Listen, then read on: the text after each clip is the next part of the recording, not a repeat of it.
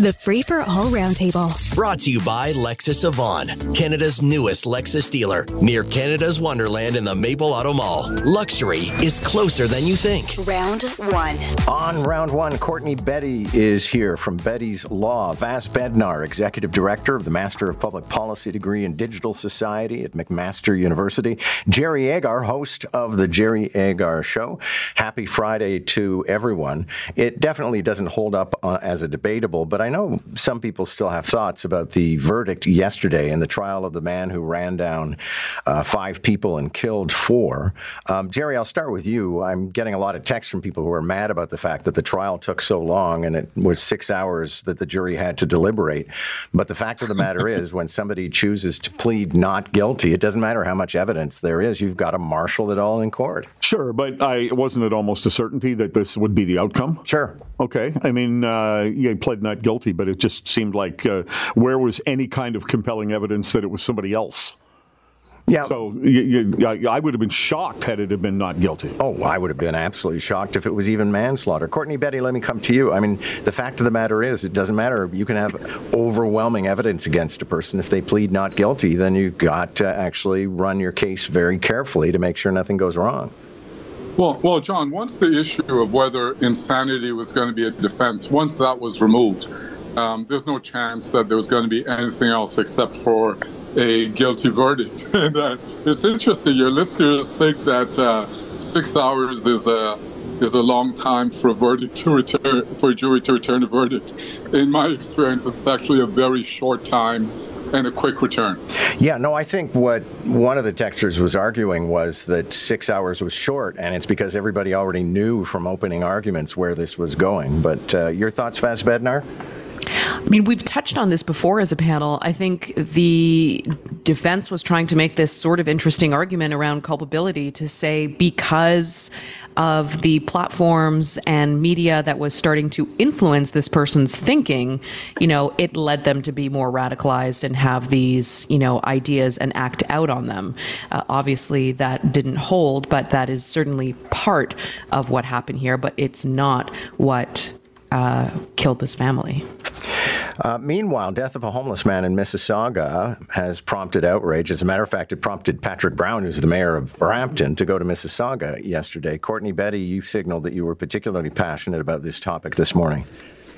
Yeah, John, this is just, it's unacceptable. Like, we have to do better in our city, in the GTA. We've got a homeless issue. We've got a refugee issue. And I just don't feel that our leaders are taking this seriously enough. And the end result is winter is coming. We're going to end up having other people dying in our streets. It is preventable. So we keep on saying, hey, this is a wake-up call. Well, hopefully it will be. Yeah, I agree with you, Courtney. And Vass Bednar, I'll turn to you. It's a wake-up call, but everybody still seems to be in bed. Well, it's almost like we're a little bit stingy with our social supports here. We're sort of reminding people, we're like, well, we have X amount of spaces, but we need Y. And that's where we're kind of, the Spider-Man gif of pointing at each other, trying to figure out what order of government is going to support the expansion of these spaces so that we can properly support these people, not just on their housing journey, but on broader kind of recovery and mental health journeys. Jerry, the latest death was in Mississauga, but I mean, we see proof of just how overwhelming this refugee crisis is every day when we leave our studios. Sure, of course we do. And it's not hard to figure out what level of government is responsible. It's the federal government. I mean, what they have done is brought in refugees and said, look at us. I mean, the Prime Minister even will go to the airport and make himself look good as he welcomes people into the country with no plan at all look after those people. That's like me saying, well, I'll help you. And then I send them over to your house, John, until there's more people than can fit in your house and expecting you to pony up the money to fix the problem. This is a federal government problem, and they're not doing anything to fix it. And they're dumping it on cities. It's unconscionable. Speaking of the feds, we're going to send them all. Send them all to John's house. But that's exactly what's happening, Jerry. The churches and other groups are out there. Communities are out there. wanting to help, but there's not a partnership created with government to give them the resources. And that's the troubling part. There are people that want to contribute, and there's no mobilization effort taking place and resources at the political level. Okay, but it's exclusively, Courtney, a federal problem. I'm in agreement with you today, Jerry. We're in agreement today. There we go. Yeah, that's happening more and more. You're coming around. I know, that's sad.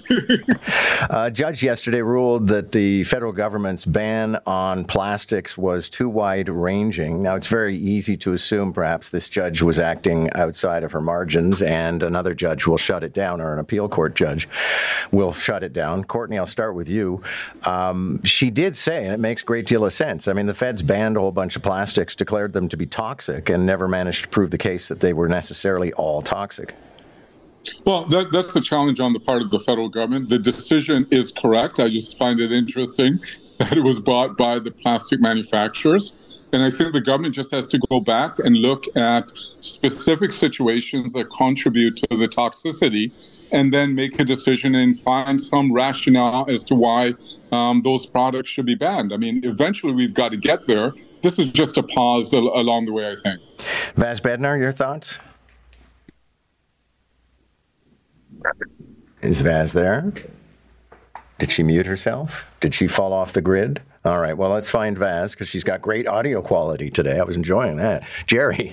Well, you mentioned that maybe the judge is operating outside her margins. The decision was the federal government is operating outside its margins, and I think there's been a lot of that. So when it comes to the use or non-use of a product, I'm much more favorable toward the carrot than the stick. Instead of just banning things, why don't you work hard to find something that is a reasonable replacement? I'm not addicted to the plastic straw. I just think the paper straw doesn't work. So come up with something that works.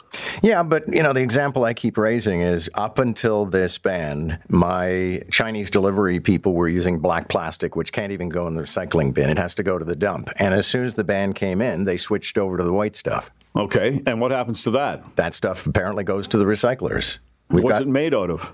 It's, well, not all plastics are banned. Okay. Well, we're increasingly made of plastics, which I think is something to, you know, it's in our bodies. It's can be passed on to babies when they're breastfed. So there's this like macro supply chain of plastics, which I'm glad we're talking about in terms of where does our current plastic go, but it's also winding up in our food and in our water and in our bodies. And I think that's what maybe this ban was trying to get closer to, just protecting people and animals and ecosystems. I'm increasingly made up of metal.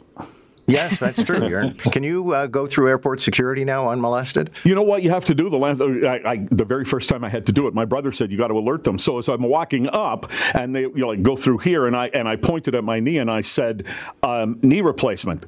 And she says, oh, you're going to have to go with this guy. And behind me, a voice goes, where are we going? And I turn around, and a guy in shorts with two big scars on his knees was standing behind me. And they're so used to it, it's not really an issue at the airport. You just have to tell them. Yeah, no, I enjoy my pat downs, actually. Do you? So the education minister is going to join us this morning at 8:20. And yesterday, Stephen Lecce announced that Ontario education workers are going to get salary increases. And Vass Bednar, you know, I'll probably ask him the same thing I asked the labor minister the other day. I agree in paying these people more, but this government increasingly just does what the NDP asked or would have done in the first place.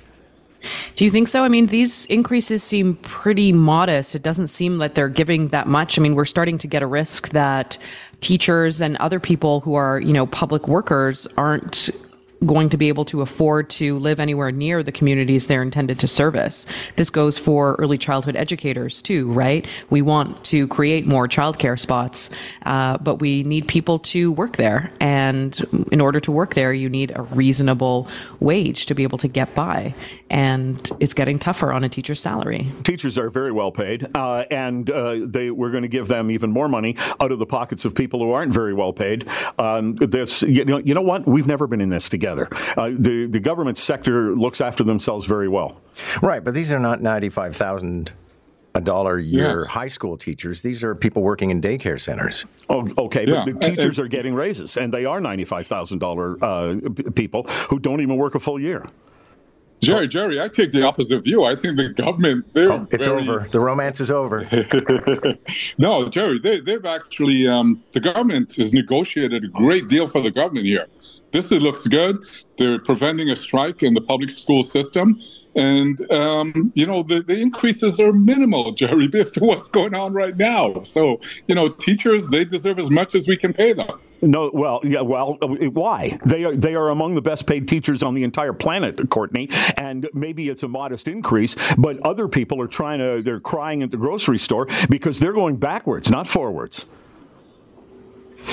The environment minister says he's not going anywhere. I think he probably is. He's a hardcore environmentalist who was put in charge of the file, and now Justin Trudeau is starting to dismantle carbon taxes. And Vass, I think it's inevitable that the carbon tax is going to end up being canceled down the way.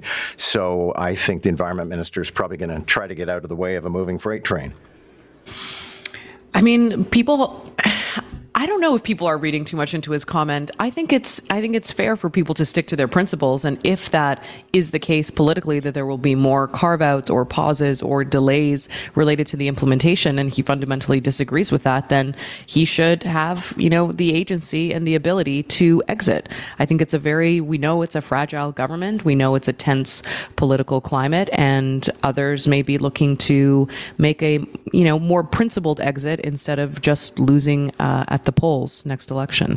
Courtney Betty, I'd imagine he's in the spot that a lot of people I know who went to Ottawa, either as elected officials or as assistants to them, they got to the point where they said government never actually gets anything done. And in this case, if the carbon tax gets dismantled or even hived off, then I would say the environment minister's probably going to go in his solar-powered huff and take off. Well, he may, John, but then you also have to look, I think as Vass pointed out, the political realities right now in Ottawa. So I think eventually you may have all of Trudeau's cabinet ministers, except for the ones that think at some point they're going to be in a leadership position, trying to plan their exit strategy. Jerry? Well, I think that if the Liberal Party were smart, first of all, they wouldn't take advice from me. But it seems like they should, as I've said on my show before, pull a McGuinty. I think both the Prime Minister and the Environment Minister, who, by the way, is a fanatic, which is not what you want in a minister.